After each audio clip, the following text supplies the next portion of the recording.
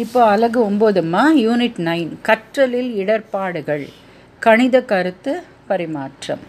So common mistakes என்னென்ன? Okay, இப்போ கூட்டல் கழித்தல் எல்லாம் 1ஆம் இடம் 10ஆம் இடம் 1's place 10's place பாரு. 53 28 கூட்டும்போது 3 8 11ங்கிறத 1 போட்டு மேலே 1 கேரி ஓவர் பண்ணல, அது பண்ணாமல் அவன் 11 711ன்னு எழுதுகிறான். ஸோ இது ஒரு பிழை. ஓகே, கற்றல் வீச்சு தனி மனித வேறுபாடு, இதை நீங்கள் நல்லா தெரிஞ்சுக்கணும். ஒவ்வொரு மாணவனும் தனி மனித வேறுபாட்டுக்கு உட்பட்டவன். ஒவ்வொரு மாணவனும் விதவிதமான கற்றல் திறன்கள் உடையவன். சில பேர் பார்த்து கற்றுப்பாங்க, சில பேர் கேட்டு கற்றுப்பாங்க, சில பேர் செய்து கற்றுப்பாங்க.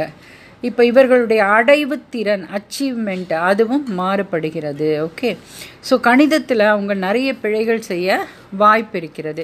என்ன மாதிரியெல்லாம் பிழைகள்னு இங்கே கொடுத்துருக்காங்க, இதை நீங்கள் பார்த்துக்குங்க ஒரு வாட்டி. பின்னங்களில் என்னென்ன பிழைகள் செய்யலாம் அதையும் பார்த்துக்குங்க. ஸோ 5ஆம் வகுப்பு மாணவன் என்னெல்லாம் பிழைகள் செய்யலாம்னு பார்த்துங்க. அப்புறம் கணித கருத்து பரிமாற்றம். எதற்காக கருத்து பரிமாற்றம் தேவை? கம்யூனிகேஷன் இன் மேத்தமேட்டிக்ஸ். மாணவருக்கும் ஆசிரியருக்கும் இருவழி கருத்து பரிமாற்றம் இருந்தால் பிழைகளை நிவர்த்தி செய்யலாம். ஓகே, ஏன் இந்த பிழை செய்தேன், எதற்காக இந்த பிழை நீ சொல்லுப்பா அப்படின்னு அவனை கேட்டாதான் அந்த பிழையை செய்த மாணவனே கூறும்போது தீர்வு நமக்கு ஈஸியாக கிடைக்கும். அப்போ ஆசிரியர் என்ன செய்யணும்? மாணவர்கள் கணிதத்தில் முழுமையான தேர்ச்சி அடைய வேண்டும் நினைத்தால் கணிதத்தில் கருத்து பரிமாற்றம், மாணவனின் கற்றல் தேவைகளை புரிந்து கொள்ள வேண்டும். ஓகே, ஸோ கற்றல் பரிமாற்றம்னா என்ன? மாணவர்களின் கற்றல் இடர்பாடுகளை அல்லது பிழைகளை ஆசிரியர்கள் கேட்டு தெரிந்து கொள்ள வேண்டும். அதுக்கப்புறம் குறை தீர்க்கும் நடவடிக்கையில் ஆசிரியர் நடவடிக்கை எடுக்க வேண்டும். அப்புறம் தொடர் மதிப்பீடு, மறுபடியும் இவாலுவேட் பண்ணணும். இப்போ எப்படி கணித கருத்து பரிமாற்ற முறையை பயன்படுத்தலாம்? தனிநபர் செயல்களாகவும் செய்யலாம், குழு செயல்களாகவும் செய்யலாம். குழு செயல்களாக செய்யும்போது அவங்களுக்கு ரொம்ப இன்ட்ரெஸ்டிங்காக இருக்கும், இனிமையாக இருக்கும். ஓகே, ஸோ தகவல்களை முதலில் சேகரிக்க வேண்டும், அதுக்கப்புறம் அதை ஆர்கனைஸ் பண்ண ஒருங்கமைக்க வேண்டும், அதுக்கப்புறம் ஷேர் பண்ணணும். இப்போது தகவல்களை முதல்ல சேகரிக்கிறதுனா என்ன? படிக்கணும், உற்று நோக்கல் மற்றும் கவனித்தல். இதுக்கு படம், வரைபடம், மாதிரி, குறியீடுகள் இந்த மாதிரிலாம் எடுத்துக்கலாம். அடுத்து ஒருங்கிணைத்தல், சேர்த்த தகவல்களை அதை சீராக எழுதணும், மொழியாக்கம் செய்யணும். ஓகே, ஸோ அவங்களுடைய ஐயப்பாடுகள் கருத்துக்களை அவங்க வெளிப்படுத்தணும். அடுத்து கருத்து பகிர்வு, அதை எழுதினதை சேகரித்த கருத்துக்களை தொகுக்க வேண்டும். அதுக்கப்புறம் இப்போ சேகரிக்கிறதுனா என்னம்மா? இப்போ பழங்களை சேகரிக்கிறீங்க, கடைக்கு போய் எல்லாத்தையும் வாங்கிட்டு வரீங்க, அதுதான் கருத்துக்களை சேகரிக்கிறதுனா. ஒரு பழக்கடையில் போய் ஆரஞ்சு ஆப்பிள் எல்லாம் மொத்தமாக வாங்கிட்டு வரீங்க, அதுக்கப்புறம் ஆர்கனைஸ் பண்ணுறீங்க. எப்படி ஆப்பிள் எல்லாம் தனியாக ஒரு பையில், ஆரஞ்செல்லாம் தனியாக ஒரு பையில் எடுத்து ஃப்ரிட்ஜில் வைக்கிறீங்களா, அதான் ஆர்கனைசிங், ஒருங்கிணைத்தல். அடுத்து கருத்து பகிர்வு, சேகரித்த கருத்துக்களை தொகுத்த பின் தங்கள் கருத்துக்களை மற்ற மாணவர்களோடு அவர்கள் பகிர்ந்து கொள்ள வேண்டும். இப்போ இந்த கணித கருத்து பரிமாற்றம் இருக்கிறதுனால மாணவர்கள் உள்வாங்கும் திறன் அதை நல்லா கிராஸ் பண்ணிப்பாங்க. ஏன்னா கூட படிக்கிற இன்னொரு மாணவன் தானே சொல்கிறான். இப்போ தீர்வுகள் எளிமையாகிவிடும். ஸோ மாணவர்கள் தங்கள் கணித அறிவை பயன்படுத்தி கருத்து பரிமாற்றத்தில் ஈடுபட்டால் அவங்களுக்கு நிறைய இனிமையாக பொழுதுபோகும் கணக்கு. சூழலை ஆராய வேண்டும், தீர்வு காண வேண்டும், ஒன்றோடொன்று தொடர்பு படுத்த வேண்டும். ஓகே, ஸோ கணித கருத்து பரிமாற்றத்தை யார் மதிப்பீடு செய்யலாம்? ஆசிரியர் மதிப்பீடு செய்யலாம், செக்லிஸ்ட் சரிபார்ப்பு பட்டியல் மூலம். அப்புறம் சுய மதிப்பீடு அவனே கூட செஞ்சுக்கலாம். சரிபார்ப்பு பட்டியல்னா என்ன? செக்லிஸ்ட் மாணவன் அவனே செய்கிறான் பாருங்க. முக்கோணம் வரைதல் தான் எடுத்துக்காட்டு. குழு விவாதம், டிஸ்கஷன். முதல்ல திட்டமிடல், எத்தனை அளவு, உதவிப்படம், ரஃப் ஃபிகரும் முக்கோணத்துக்கு என்னென்ன அளவுன்னு பார்த்துக்கிறான்.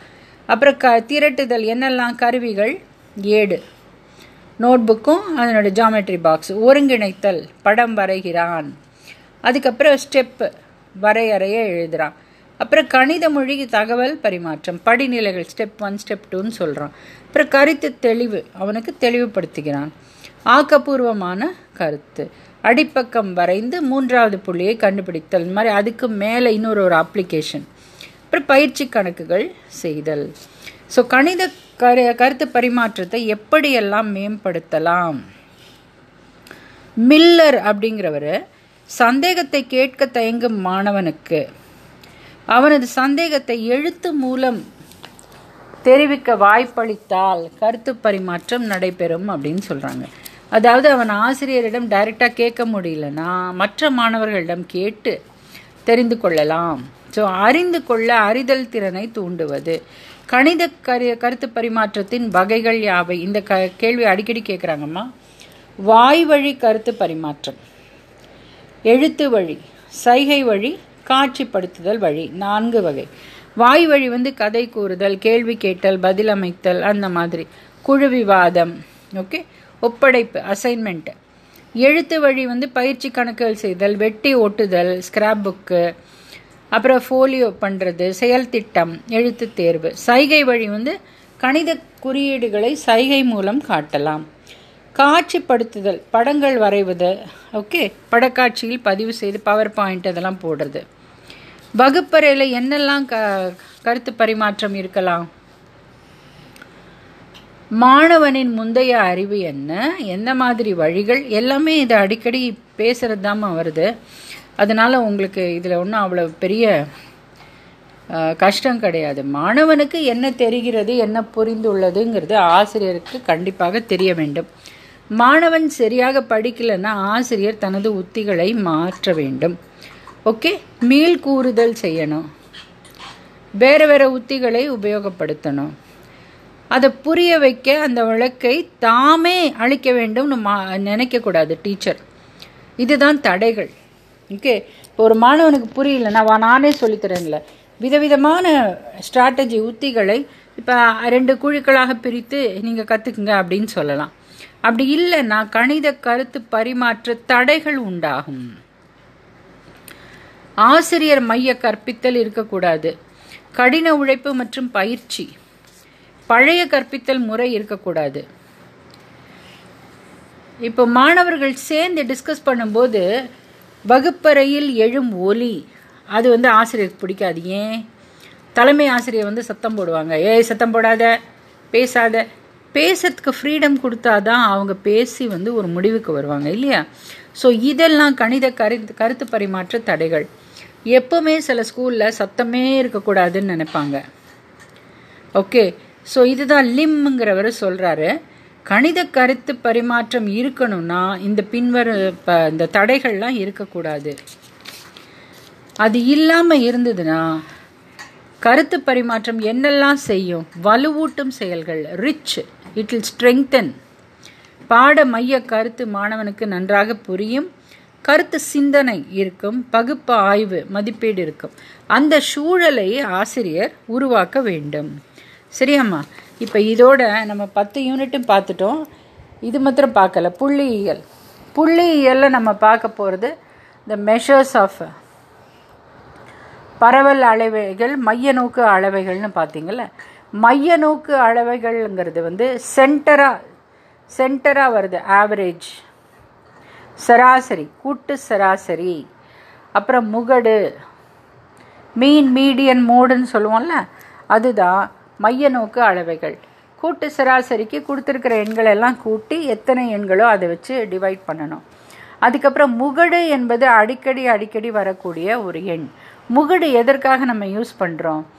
இப்போ நீங்கள் கடைக்கு போய் ஒரு ஸ்லிப்பர் சைஸ் 8ன்னு சொல்கிறீங்கல்லம்மா, அதெல்லாம் முகடு. இப்போது 20 வயசு பொண்களுக்கு கால் அளவு எப்படி இருக்கும்னு முதல்ல அவங்க சென்சஸ் எடுப்பாங்க. அதுக்கப்புறம் 20 வயசு பெண்களுடைய கால அளவு 8 தான் இருக்கும். அந்த மாதிரி செருப்புகள், ட்ரெஸ்ஸு எல்லாம் பண்ணுறாங்கல்ல, ரெடிமேட் ட்ரெஸ்ஸஸ், இதுக்கெல்லாம் முகடு ரொம்ப ரொம்ப யூஸ்ஃபுல்லாக இருக்குது. ஸோ முகடு, மீடியன் அந்த நடு எண் இல்லையா? அதுக்கப்புறம் கூட்டு சராசரி, இதெல்லாம் என்னது உங்களுக்கு? மெஷர்ஸ் ஆஃப் சென்ட்ரல் டெண்டன்சி, அதாவது மையப்புள்ளியை நோக்கி நகரும் ஒரு எண் அப்படின்னு. ஓகே, இப்போ நான் வந்து கணக்கில் 90 வாங்கியிருக்கேன், இங்கிலீஷில் 50 வாங்கியிருக்கேன், சயின்ஸில் 60 வாங்கியிருக்கேன், தமிழில் 55 வாங்கியிருக்கேன். இப்போ என்னுடைய மைய நோக்கு அளவை என்ன? எல்லாத்தையும் கூட்டி 5ஆல் டிவைட் பண்ணால் என்ன கிடைக்கும்? 60ன்னு வரும். இப்போ என்னை யாராவது உன்னோட ஆவரேஜ் என்னன்னா நான் 60ன்னு தான் சொல்லுவேன். இப்போ என்னுடைய கூட்டு சராசரி 60 அப்படின்னா எது உங்களுக்கு தெரியாது?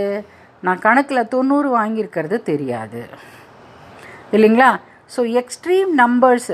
அதே மாதிரி நான் இங்கிலீஷில் 0 வாங்கியிருக்கேன்னு வச்சுக்கோ, அது கூட உனக்கு தெரியாது. ஸோ நமக்கு கூட்டு சராசரி எதை கொடுக்கிறது? மைய நோக்கு அளவைத்தான் கொடுக்கிறது. அதை வைத்து ஒருவரை நாம் எடை போட முடியாது. சரியா? இப்போ மைய மதிப்பெண் நம்ம கண்டுபிடிப்போம் இல்லையா?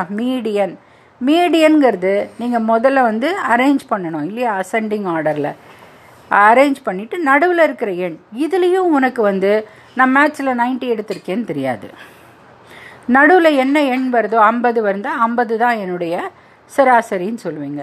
ஸோ மைய நோக்கு அளவைகளை வைத்து நாம் வந்து சரியான திட்டமிடல் செய்ய முடியாது. அதுக்கப்புறம் அடுத்து பார்க்குறது பரவல் அளவைகள், மெஷர்ஸ் ஆஃப் டிஸ்பர்ஷன்.